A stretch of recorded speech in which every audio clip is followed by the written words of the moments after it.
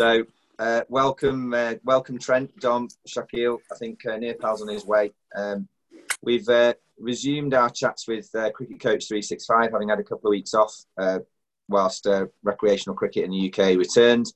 And Trent and I have been trying to hook up a date for a couple of months, and we're very grateful that you've made the time today, especially in light of the news that you've got to make a call to see whether you're coming over to the UK with the Cricket Australia team. So thanks, Trent.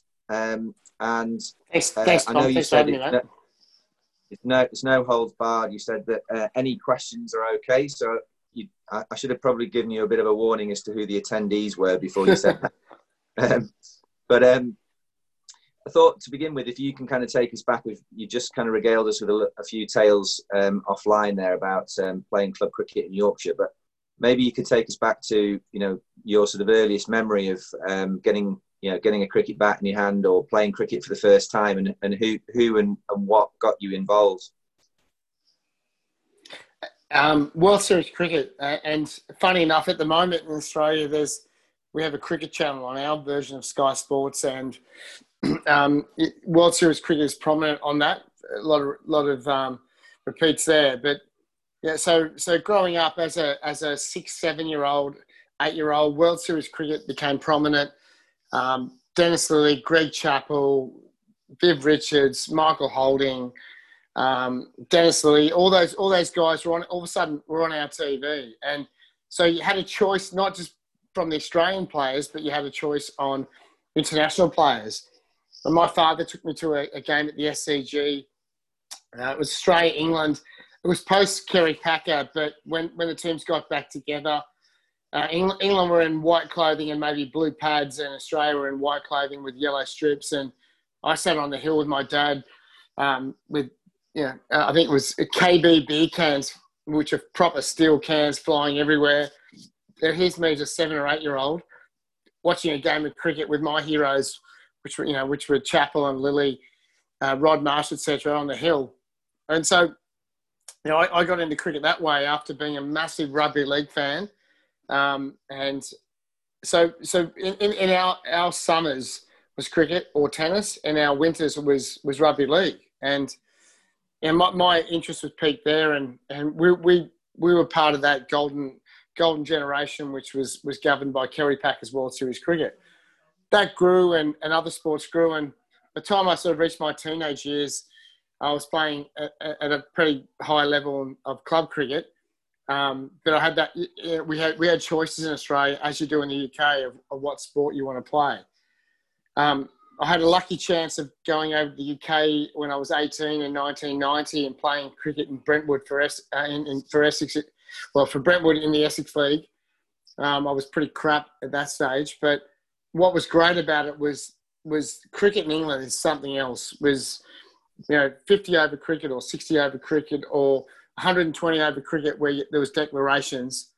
There was an adventure on the Saturdays which I really, really enjoyed. And even though I didn't have a great year personally, I had a great year socially from preparing to play, and then post play in a bar situation, and then following England. And that year, I think it was 1990, the World Cup of soccer obviously was in Italy, and one of England's best results outside of 66. So there was a whole lot of camaraderie that was formed around a cricket field that was followed on from my experience in Australia. And that just, being part of the community and being part of something that was such a brilliant experience, whether it was cricket or whether it was soccer or whether it was football, whatever it was really exciting. And it was that stage during that 1990 series season in England that I wanted to be a professional person in cricket. Right. Sadly for me, what was that thing that made you realise that was the thing you wanted to do then? I think there was a pull. There's something that's really community driven about cricket. It's in other sports. It's in all sports, and it's across other skill sets in life. But I think cricket's really difficult, and there's a connection with every person who plays it around how difficult it is. and how much fun it is to suffer together. And we don't have to talk about that in cricket, but cricket is a sufferance.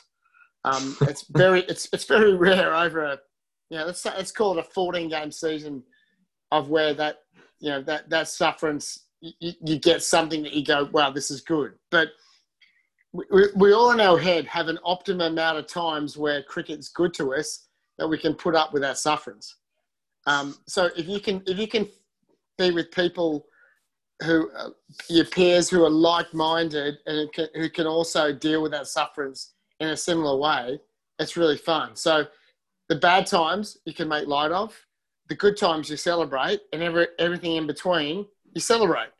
So one of my first cricket captains as a 15-year-old has said, mate, listen, if you get drunk, if you get naughty, you drink. If you get 15, you drink. You get 100, you drink. You take 5 for you drink. If you get none for 49 for 11, which is my first experience as a premier cricketer, as a 14-year-old, you drink.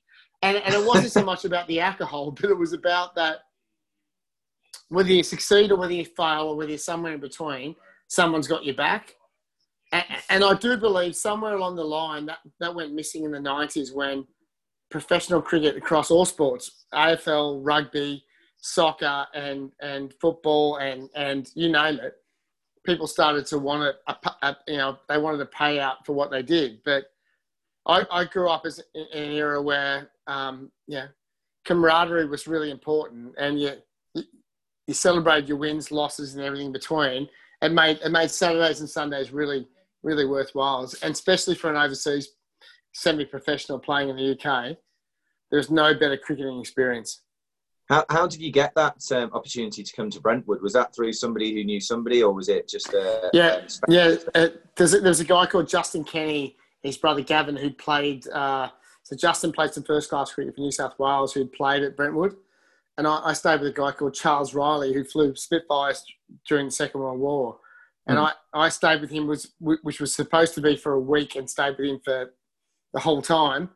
And the club captain at the time was a guy called Kevin Crossley, who was a fantastic left arm spinner who became a lifelong friend because he'd look after me. Him and his wife would look after me. And then 3 years later, after a university degree, I came back and stayed with them both again. And it just that, once again, that build up to a Saturday's fixture, the club, what the club needed from 1 through to 4s to survive was awesome. So Saturday night was a storytelling stage for everybody from 1 through 4th grade, and that was important. And Sundays we're still friendly orientated, and I think that's died out in the modern day cricketing landscape, which is a real shame, because on a Sunday being able to sit in the bar post match, not really caring what the result was, but chatting around how the game unfolded was really important. Yeah. And from a playing point of view, clearly you were enjoying things from a young age, and then you got that experience internationally still as a teenager. At what point did you think, right, okay, my calling or my sort of vocation is going to be coaching as opposed to anything else in the game? So when I came back from Brentwood in 1990, I needed to do something. My parents were like, you can't sit around waiting to go back to the UK. I started a sports science degree and did 3 years as sports science, majoring in sports coaching. But at that stage, it was a fill-in. It was nothing that I thought was ever going to become relevant. And then I went back to the UK in 1994, I think, back to Brentwood. And that stage, I'd gone from going over there as a romantic feeling about cricket to going over there with a then girlfriend, and I did really well that year, a couple of hundreds, a couple of 50s, and I was a better player, but I had a different view of the sport. And then I realised how much I liked being there, and knowing that to come back to the UK, I had to be a coach just through visa reasons. And I went back to the UK then in '95 and played for Broadacre in the Huddersfield League. And so then I was very much still a player and dominated that year, scored 1,000 runs, played with the likes of Danny Waugh and Shane Dietz, a few others, James Pammon, who's prominent in the New Zealand coaching setup. But I realised what I liked about that was helping younger players or contemporary players improve their games. And I really wasn't that caught up in what I had done as a player, but more caught up in what I was doing as a coach. So that was very much organic in that, I could help. I felt like I could help players. And then I sort of look back on that, and there's a guy called Graham Rummins who played first class cricket for New South Wales and Victoria. And we played a game in Sydney in that early to mid-90s where prior to lunch in a 2-day game, I'd spoken to him about his technique around cutting the ball. We had a chat at lunchtime, and then after lunch he came out and cut a couple of balls for 6. And my teammates were really pissed off at me for divulging that information. But I remember getting a kick out of that, and that helping others succeed at their skill was really good fun. And so I felt maybe there was an opportunity to progress that, but I never knew how I could do that from where I am now. So what was your first step then from that moment where you thought, well, actually what I enjoyed more so is helping others develop and others succeed? Where did you go from there? Strangely enough, it was stop playing. So in 1997, at the age of 26, having played first grade for maybe 5 or 6 years and being a pretty average first grader, but a very successful semi-pro in the UK, I stopped playing. I rang up a guy called Dean Moore, who was the younger brother of Stephen and Mark, and said I was unavailable for the first grade trial. And he said to me that, what do you mean you're not playing this season? And when he was saying that, I went, actually, no, you're right. Yeah, I don't want to play it all this year.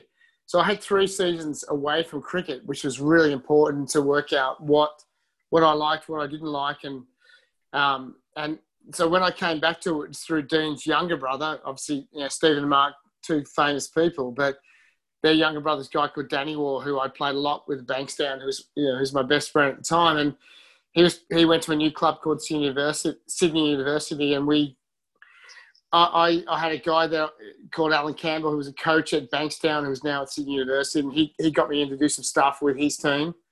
And I enjoyed it, and I found it. I was really looking forward to training and games. And Carrickfergus Cricket Club in Northern Ireland had a position. Is that where you were, Fergus? Yeah, Carrickfergus. Right? Yeah. Where AB played and a few others, and so there was a position open there as a coach, and I went for it at the time. Being 30 years of age and having nothing better to do, got the position and. Had to play cricket as well, which I didn't expect to do, but it was an awesome chance to follow on from Sydney University to be a part-time coach to a full-time coach.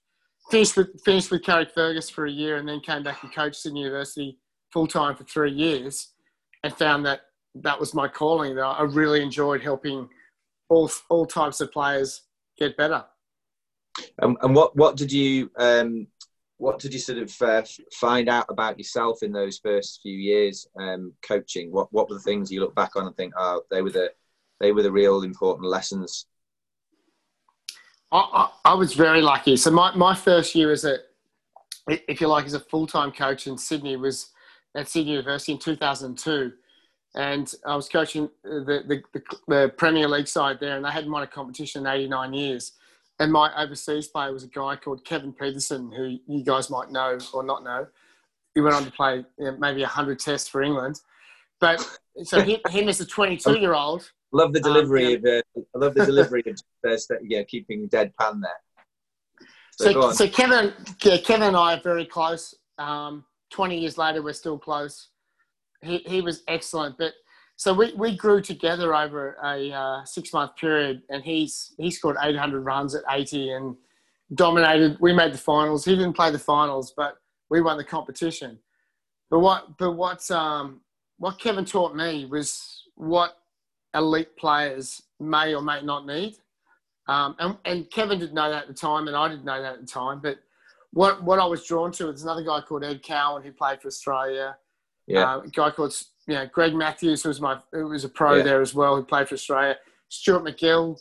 So I inherited a mixed mash of students elite players, former test players, and fast-tracked my learning on how to coach different individuals.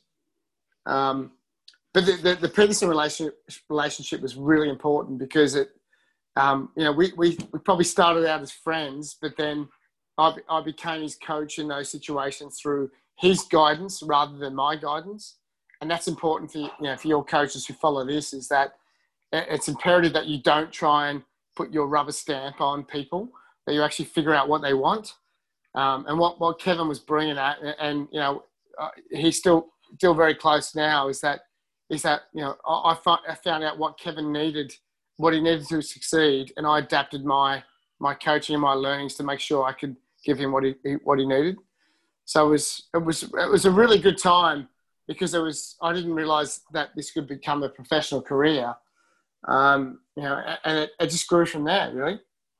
And so, I mean, without going into confidential stuff or anything too detailed regarding KP, how did that come about? Do you think you mentioned that you didn't think KP realised it at the time, and you didn't realise it at the time, but how did that kind of evolve from being friends to then being a coach and understanding that adapting your style to fit in with what he wanted was the thing that was going to be the real USP? I always, as a player myself, I was hand-eye coordinated. I was talented, but I always felt like I was trying to live up to something that wasn't possible. I never knew that at the time. I was really good, according to my dad, at picking out really good sportsmen in all codes. So whether it was tennis players, golfers, rugby league players, or cricketers, they were my main sports. I was able to see them and identify them as good. I came across KP and just saw this 6'4", 5" Adonis who could do things that I'd never seen before and things that were never taught to me. And I wasn't frightened by that. I was piqued, or interest was piqued by that. So I was inquisitive, and as a coach, I think being inquisitive is really important. You have to be able to listen, be inquisitive, and when you don't have an answer on something, you try and figure it out and seek what could work. And I was with a lot of coaches growing up who would tell me what is what, and this is what you need to succeed. And I never had the mental capacity to make it as an international or first class cricketer, but I also had the ability to call bullshit. And I look at my own career and think maybe it would have been a lot better if I'd been able to say no more. And I had my success in the UK where there was no coaches. I was a pro and I was expected to succeed, and I just went about my business. So someone like Kevin was the first one who just wanted me to act as a mirror to what he wanted rather than me trying to stress on what he wanted. So that's important. And you don't have to have the answers right now on a talented player. Talented players will come across every coach's desk or net session, and a lot of us want to latch onto that now and say, okay, right, here's a Kevin Peterson as a 22-year-old. How do I help him? And most of the time, the best way to help him is just to leave him alone until you figure out what makes them work. And so from Kevin's point of view and my point of view, what worked out for us is I left Kevin alone from a technical or a prep stage, and I looked after him from a social side and a growing side as a 22-year-old, and that enabled me to help him more probably as a 30-year-old than I could have helped him as a 22-year-old. Yeah, I know you've seen the coaching cards that I've designed. I know that you were very kind in your. No, they're very good because coaches need to grow. I think to interrupt you, what happens is that coaches get judged on how they react to a situation as young coaches, but players as an 18-year-old will give them leeway. And let's look at Ollie Pope now, right? He's a couple of 40s, couple of 60s. Wow, look how good does he look? And we'll give him leeway for bad decision making. The coaches can't afford that. When we make bad decisions as young coaches, it gets held against us, and players sometimes don't give us the credit to evolve. So your cards are really good to help coaches maybe evolve and grow the point of difference they want to make, whether it's a strategy coach, decision making, or whether it's a technical coach. So so once again, to apologise to cut you off, those cards are important. They're important because it gives coaches a chance to grow and educate themselves. Because at nearly 50 years of age, I've been doing this for 20 years as a professional, and I'm a far better coach now than I was at 30. But maybe if I had some more direction, more mentors, more understanding as a 30-year-old, I'd fast track that as well. Yeah. So I think if you go forward then from that first initial experience from Carrickfergus and then going back to Sydney University. So just give us a summary of what happened then between then and now, and then I think be interested in hearing your kind of insights about what your views on coaching players now is. So from Carrickfergus, which I loved, and I'm still in touch with the people there. They were fantastic. I did 3 years at Sydney University. There was an opportunity to go to Scotland to work at the Grange Cricket Club, who had a pro called Damien Wright, who's a very close mate of mine, who I worked with at New Zealand. But he was a head coach. He was the head coach, opening bowler, opening batsman. They wanted someone to coach the club rather than be the pro. So it's a wonderful opportunity to go over and bat anywhere between 1 and 8, depending on the situation.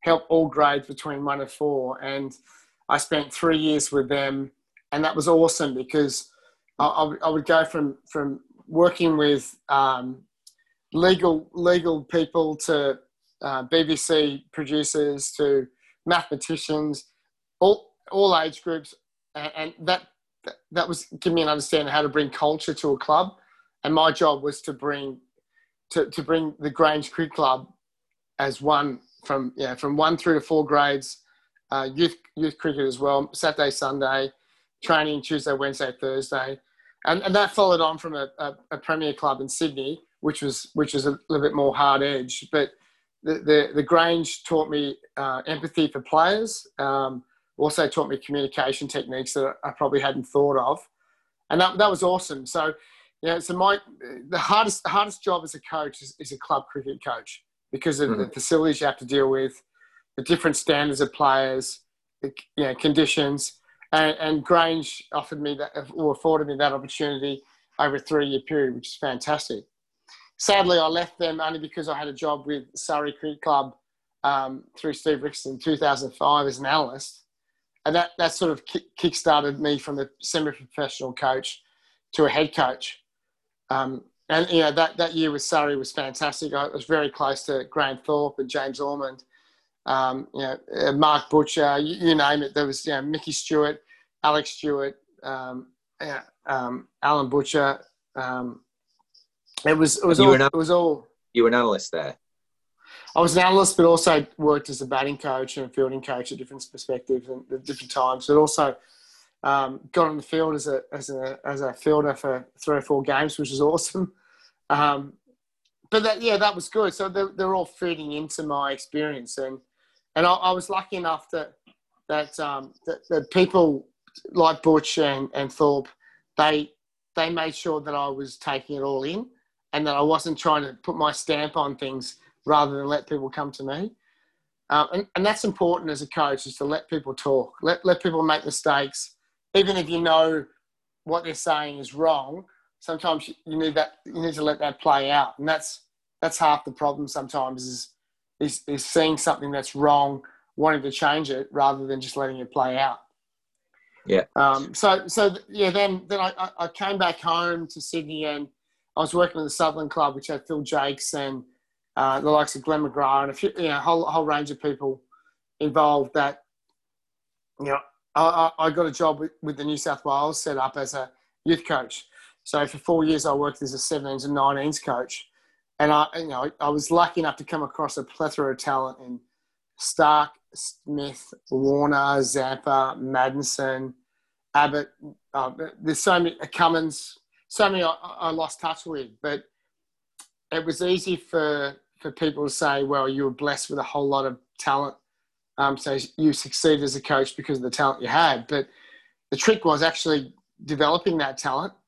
And all those guys I just mentioned, I'm very close with now. David and I, prior to the 2009 South African one-day/20 series, we'd worked together for 9 months as a batting coach player duo. And we developed a strategy around how we could succeed. And it worked. Stephen Smith and I had worked it away at protecting his technique based on what he wanted to do rather than what I wanted him to do. Adam Zampa, I'd worked on developing him as a spin bowler, avoiding all the pitfalls of others who wanted to change his action to have a greater leg spinning or round arm style because it wouldn't suit him.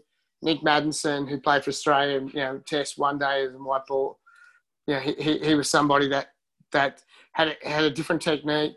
Sean Abbott obviously has some challenges, with his career and who had helped. And what I realised, that I was the person that would just take everything in, work out a plan based on what people were thinking, what players were thinking, rather than how does this result or what does my language do to influence what I did.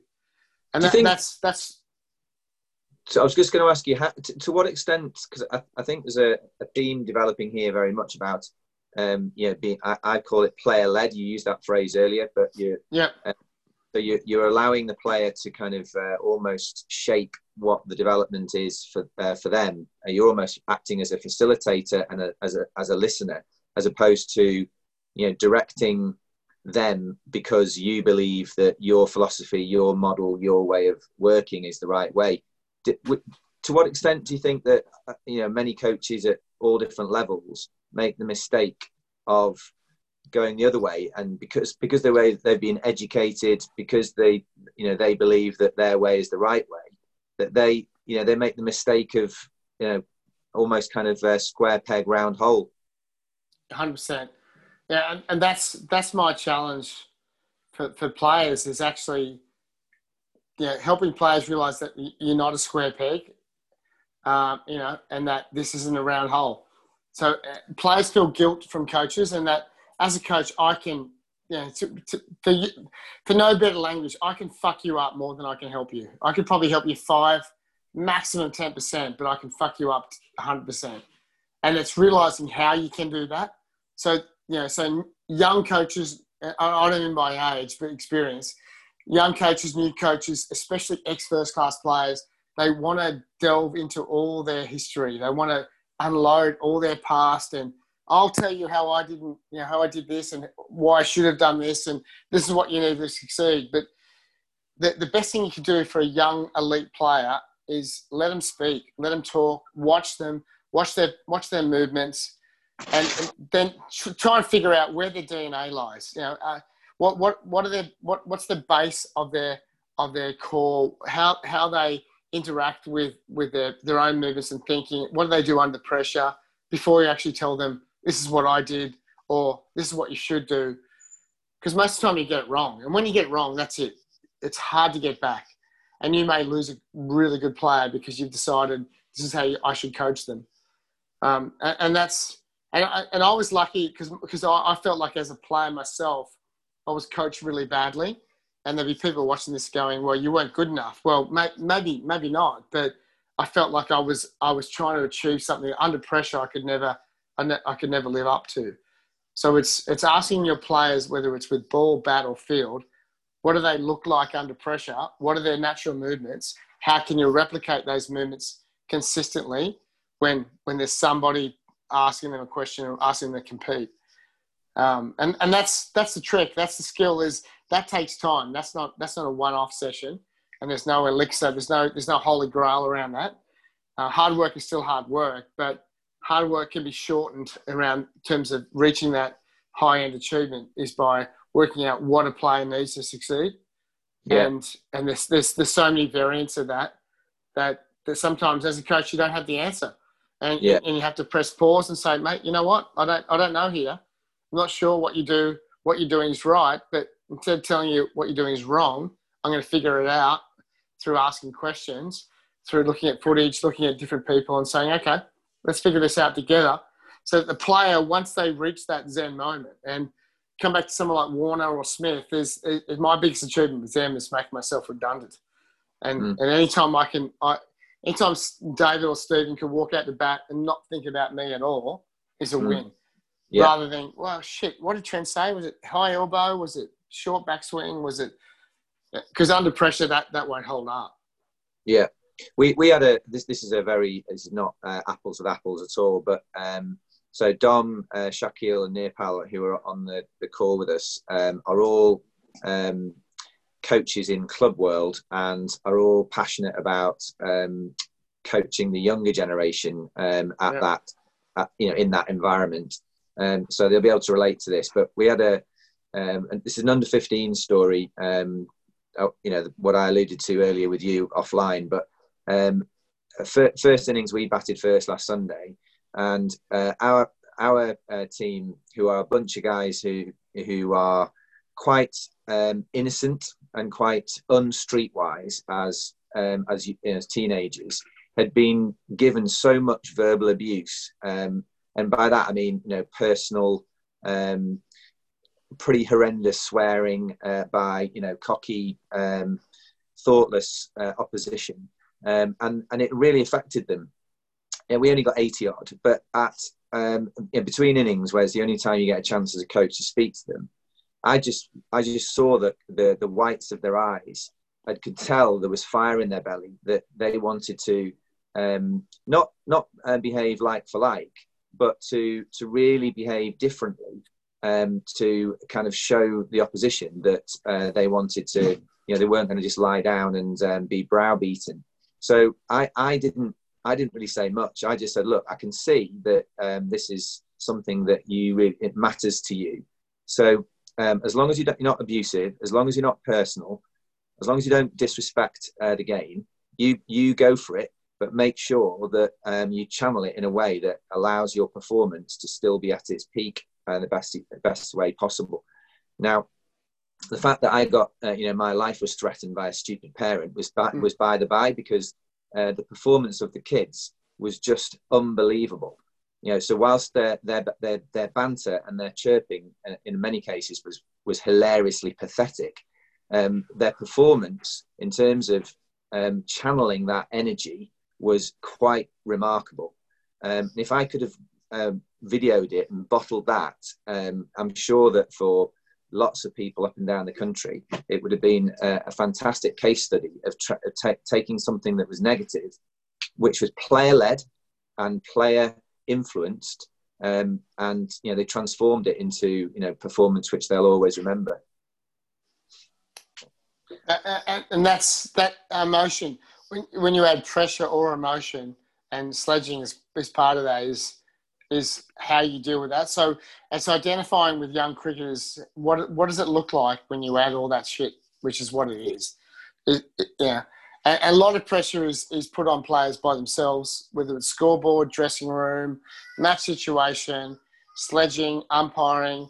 So it's trying to take all that and make it not relevant to how a player prepares, so that when you add all that, it has no impact on the players. And someone like Warner, that's been the case.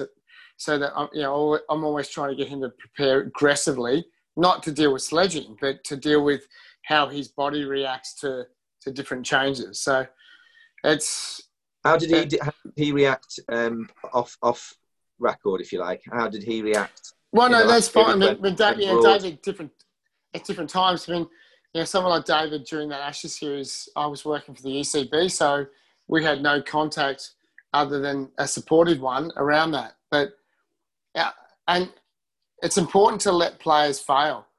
I think sometimes we feel like they should be numero uno, and not miss out. But sometimes players and what failure looks like as well, and what they deem as failure. Sometimes they put themselves on a pedestal, or others put them on a pedestal, that we forget that baseball and cricket are horrible in terms of success rates and what they do. So, young players especially, that cricket is so good because it mirrors life. Most days, you pick a child up from school between the ages of 6 and and 17, you ask them how the day was, they're like, yeah. But you know when they've had a shit day, and you know that when they've had a good day. And, you know, a good day is maybe every 6 or 7 weeks, and a bad day is maybe every 8 or 9 weeks. So it's working out when you have those bad days, you know, what does it look like? But when you have those days where they're not really answering, you want them improving a little bit. And, and there's so many avenues or areas that take them away from that, because we you know, there's so much more social pressure on performance now. And you know, so someone like a David or Stephen, it's to me, it's diluting all the shit and chat around it. It's around, are you doing those things you need to do to give yourself the best opportunity to succeed under pressure consistently? Yeah. I think one more observation from me, and then I'll throw it open to the other guys, if that's okay. But I've had a little bit of experience both in coaching and parenting, watching junior county cricket up to and including under 13s. And there's an absolute, I can't say this is representative of all counties, but in the experience that I've had, there's a huge pressure placed on coaches to deliver winning results, even to the extent of having a success ratio as a KPI over the course of a season, which means that the pressure on the kids is such that if they don't win against whatever opposition that on that particular game, the next game the pressure's doubled. And if you're a batsman in the top 5 or 6 that doesn't get a score, or you're a bowler who opens or is first change and doesn't take wickets, you automatically feel as though you're not worthy. And for me, that's completely and utterly wrong. You know, it's the wrong way to coach. It's the wrong way to manage. And it's the wrong way to actually develop young talent. And yet that's in, you know, a very sort of well-respected county system that has produced, you know, first-class cricketers and international cricketers for England for decades. And yet it seems as if they've got it around. So I think there's still an awful long way to go for the system still to kind of embrace those things you're talking about. And hopefully, you know, the more people like you that have an influence, the better. You've gone offline again in your closet, by the way, Trent. Guys, whilst Trent's trying to get back online, can you let's throw it over to you now in terms of questions. So I don't know who's got the first question, Dom, Shakil, or Nepal. Just switch your audios back on and let's see if we can get Trent back online. Yeah, I'll go when he's ready, Tom. Okay, cool. Oh, and by the way, Dom, Shakil is a Broad Oak. That's a Broad Oak coach as well, so he'll probably some questions, which is quite remarkable considering that's where Trent was. I'm from Huddersfield, Shakil. Broad Oak. I coached under 17s, sorry, and then this season for a few sessions because of the coronavirus, so we could get more participators, more of the boys there practicing.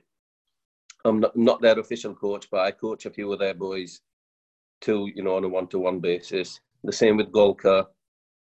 I coach a few of their boys. I was just saying to Trent, my cousin played at Golka. You know Glenn Collier? No, I know Mark Turner. Right. You know? Glenn's good mates with Cobber at Golka. I think is he still first team captain, Steve? But yeah, I've not been in Huddersfield for 20 years now. Well, I left home 20 years ago, so right. I keep loosely in touch with who's winning and who's doing what. But I played at Holbower and Almonbury Wesleyans. Right, yeah. That was my neck of the woods. I wonder if we've lost Trent because he might have only an entry-level Zoom package. That's hilarious. I don't know. I've just sent it, so I'm waiting for it. You should be able to just reconnection. Yeah. And did I hear correctly that Trent played at Elland as well? No, don't think so. You were saying against them. They were teams back then. Right, and that's just Elland's ground is just about 1.5 miles from my house. All right. Well, One of my very early under-13s experiences was playing on a cold Sunday morning at Elland. Right, so it's always cold in Halifax. And I'm playing there when they didn't have any respect for being under-13s and put us in the middle of the square. And for Tom Nurpal, Elland's a big, big ground. It is. It's. I think it's the biggest in the Huddersfield League, isn't it? Or generally there or thereabouts. Yeah, it's the biggest ground in Halifax, definitely. Yeah. And if the wicket's in the middle, then I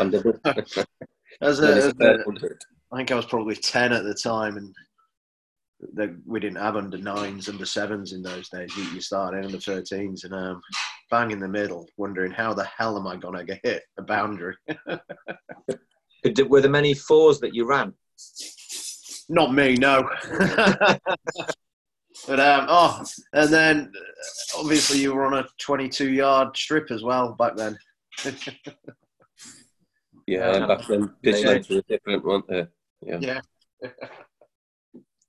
I don't know where he's got to. I don't know whether you realise, but he's actually Trent's at a friend's house, and he showed me. It's literally like a laundry cupboard off the end of the kitchen. So that's where he was. I don't know whether he's just lost internet connection or what, but I haven't managed to get hold of him again at the minute. So maybe he has just lost the internet. But he's a very open guy, isn't he? Yeah. Yeah, comes across excellently. I think he said to me just before you guys joined, I think he's got to make a call as to whether he's coming over with the Australians for the one-day team, because he wears different hats depending upon different parts of the different times of the year. So he's involved with the 100. I think he's also a talent manager for the ECB in some capacity, but then he also has a foot in the Australian camp as well, which must be a very interesting dynamic. And he's connected to Big Bash and IPL. So because you don't hear him talk. I mean, yes, he's mentioned lots of names today, but you don't sort of see him promote himself or kind of market. I'm Trent Woodhill, and blah blah blah. Here's the list of people I work with. I think he comes across to me as very sort of almost quite humble and modest. It's the success that players have had under his watch. He credits to the players, not to him, which I think is quite an admirable quality. Anyway, I don't know where he's got to. I'll just see if I'll send him the Zoom login again and see if that gets him.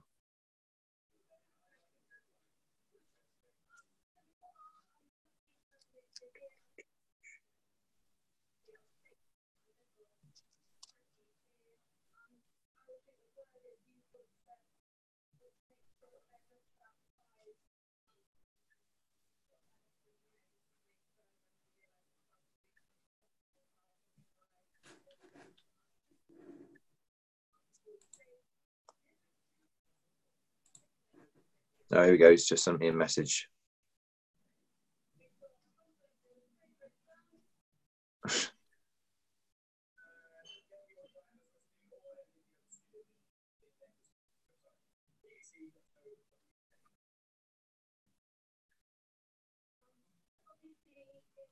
Yeah.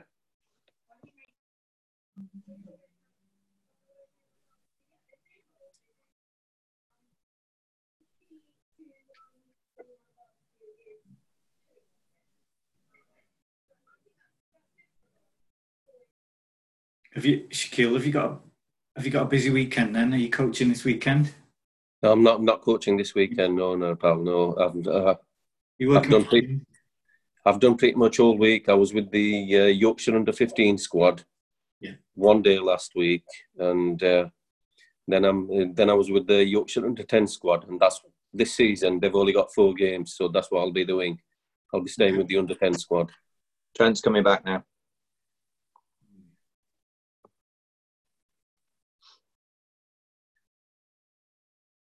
Hey, mate. Right, so we're back on online, although we can't see you. So obviously that 3% non-alcoholic beers had an adverse effect. Here we go. I ran out of battery. Yeah, run out of battery. Yeah. That old one. Sorry, guys. Sat in a laundry closet, eating pizza and drinking 3% beer, and your battery ran out. Right. It's not a great story. It's all still there, sadly. I don't know what happened. Just the gone. Well, it's okay.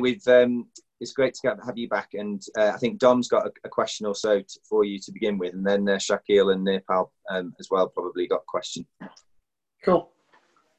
Right, so I'm coaching under 11s and under 9s this year, and I started coaching back probably similar time to when you were in Huddersfield. I've got Hull-Bower and Almondbury Wesleyans looking after their kids, and then a lot of years without coaching whilst I was still playing a bit, and then with my two boys started coaching them. The real entry-level question for you here is our under 11s this year have moved up. We haven't got any established 11-year-olds, so they're all the lads that have moved up from last year's under 9. So first year of hardball cricket, and as I say, very entry-level in that the batting is just shocking. You know, it's struggling to get not just the ball off the square, a bat on ball. And the last 2 games now, it's just been, you know, when me and the other chap who coaches that team, you're left kind of scratching your head going, oh my God, when you've seen another team of similar ages smash it. So we had a net session last night. We had 10 of the boys there, and it was good because we had 2 nets. So I was doing one-on-ones whilst the bowlers and batters were in a pair and kind of operating in the other net. So I was just going through some absolute basics of, you know, swinging the ball straight, doing drops, doing 6 feeds at a time really quickly, and then just varying it a bit. But what would be your starting place for saying, right, you're very raw, you've just come into hardball cricket, and especially with what you're mentioning, like with Steve Smith, who kind of technique, you're not coaching or meddling with a technique that's very, very unique, but trying to get the basics into kids. So holding a bat right, getting it up and weighted, bringing it down straight-ish, as opposed to the only shot being the sweep to leg, which is the natural kind of swing, if you like. So where would you start with that? Interesting to cut you off. So holding the bat natural, what does that look like? So what you think is natural and what's natural may be 2 different things. Yeah. Bat flow is important, but I'm encouraging them to hit the way you just said you don't want them to. I think for young players, what's the most important thing to do and teach is optimal contact. And it might not be contact that we're used to, or even we like, but it's something that, hey, this feels good. So when a young player hits it out of the screws between square leg and mid-on, actually embrace that. Yeah. Because we're naturally governed towards commentators who have skin in the game talking about what looks good. So we start to think what looks good rather than what actually is effective. So my biggest thing with players now from all ages is let's revert back to how you hit the ball when you don't think about how you need to hit the ball. And that comes from people like Shane Watson, Kane Williamson, guys like that who I've worked with young stages of their career to older stages of their career, that there's no template for what looks good as a cricketer. It's only been the advent of commentary, Sky Sports and Channel 9. Channel 9 more than anyone else has had a derogatory effect on what technique should look like in cricket. Because there's always somebody going, wow, that's a great shot. How good does that look? Well, no, it's really mutton dressed up as lamb because it can't repeat. But the new techniques, and India is and Pakistan especially are the hub for the birth of techniques that haven't been challenged by coaches, because there's so many players, there's so little highly skilled coaches. And come back to my point to Tom was, I can mess you up more than I can help you. Yeah. So those 9-year-olds, 10-year-olds, 11-year-olds, let them hit through square leg. If every ball goes through square leg, as long as the percentage is high, then it's actually a good thing. And and some of them and will have a technique that's more rounded, and I'll choke the bat. That's okay as well. Don't change their grip. You know, there was a generation of tennis coaches that tried to change grips of players, and then they struggled to compete with the Eastern European, especially players, or who came along who just had a grip that was so different to what the Western, it was called the Western grip, had. So, however batsman holds the bat, whether it's male or female, young or old, they'll have a natural way of holding on to that bat. So it's important that you develop the player to feel confident around when they strike the ball, can they repeat that? If they can't repeat that, then maybe they need some adjustment. Some need to be opened up, some need to be more closed off, but there's a generation of coaches that will argue till they're blue in the face that there's a correct way to hold a bat, and I've got a massive amount of successful Test international cricketers that would argue against them. Yeah, in terms of that's all brilliant. Yeah, I totally get that. And coaching the All-Stars, it was very much just get them hitting it wherever. Kind of honing back to the under 11s again. Quite a few of them haven't even got that natural